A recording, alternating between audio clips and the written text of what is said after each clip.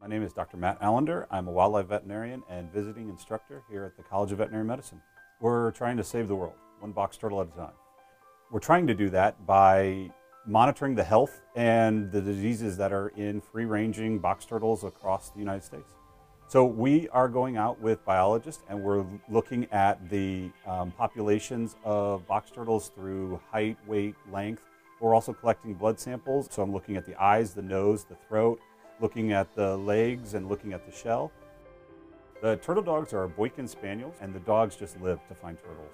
Days that they don't find turtles, they get a little depressed and a little sad. They are a wonderful mechanism to help turtle conservation because they can find so many animals. We could be out with 16 individual humans out looking for turtles and find at most probably about one turtle every 4 to 5 search hours. So whereas with the dogs, they can find 2.5 turtles per search hour of dogs. So it's just remarkable what they can find. These dogs work in a coordinated pattern to find turtles at an incredible rate. They are owned by a wonderful individual named John Rucker.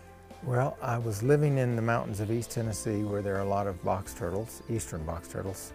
And I had one Boykin Spaniel at the time, and he had an interesting sort of a mystical personality. And one day he just started bringing me box turtles. I praised him. I didn't encourage him, but I praised him, and he comprehended that I was interested in them, so he just took it upon himself to find more and more and more, and he became absolutely obsessed with it. And then I got another dog, and he started doing the same thing. Gradually, word of mouth got around, and I started getting some requests from researchers to go out and catch turtles for them. We're testing for infection through white blood cell count. We're looking for anemia. We're looking for the immune response through antibodies. We are also looking at kidney and liver function and electrolytes. We're looking at specific diseases like ranavirus, which causes mortality events and outbreaks across the United States and in both amphibians and in turtles. Box turtles specifically are a really good indicator of our environmental health. They are ectothermic animals, so that they rely everything on their environment for growth and for reproduction and for nutrition. They are long-lived animals, and so we can look at their health over many decades of time. And then they have relatively small home ranges, and so their home range, their health is directly related to the health in that area.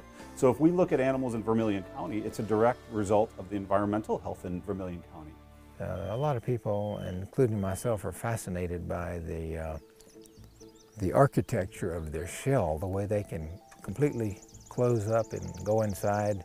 It's quite an amazing strategy, is to live slow, die slow, and whenever there's danger, just go inside your house and close the door and wait until the danger goes away. So turtles are just fascinating, and so I'm out here to help as much as I can to try to learn all we can. We're trying to hold the different turtle diseases at bay until we can learn more about them.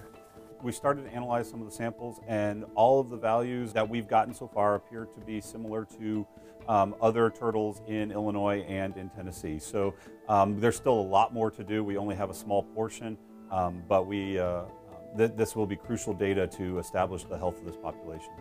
We need to look at this for the next 10 years, and then we can say, you know, these turtle populations are healthy, this environment is healthy, or it's not. And then we can make improvements that are better for the turtle and better for people.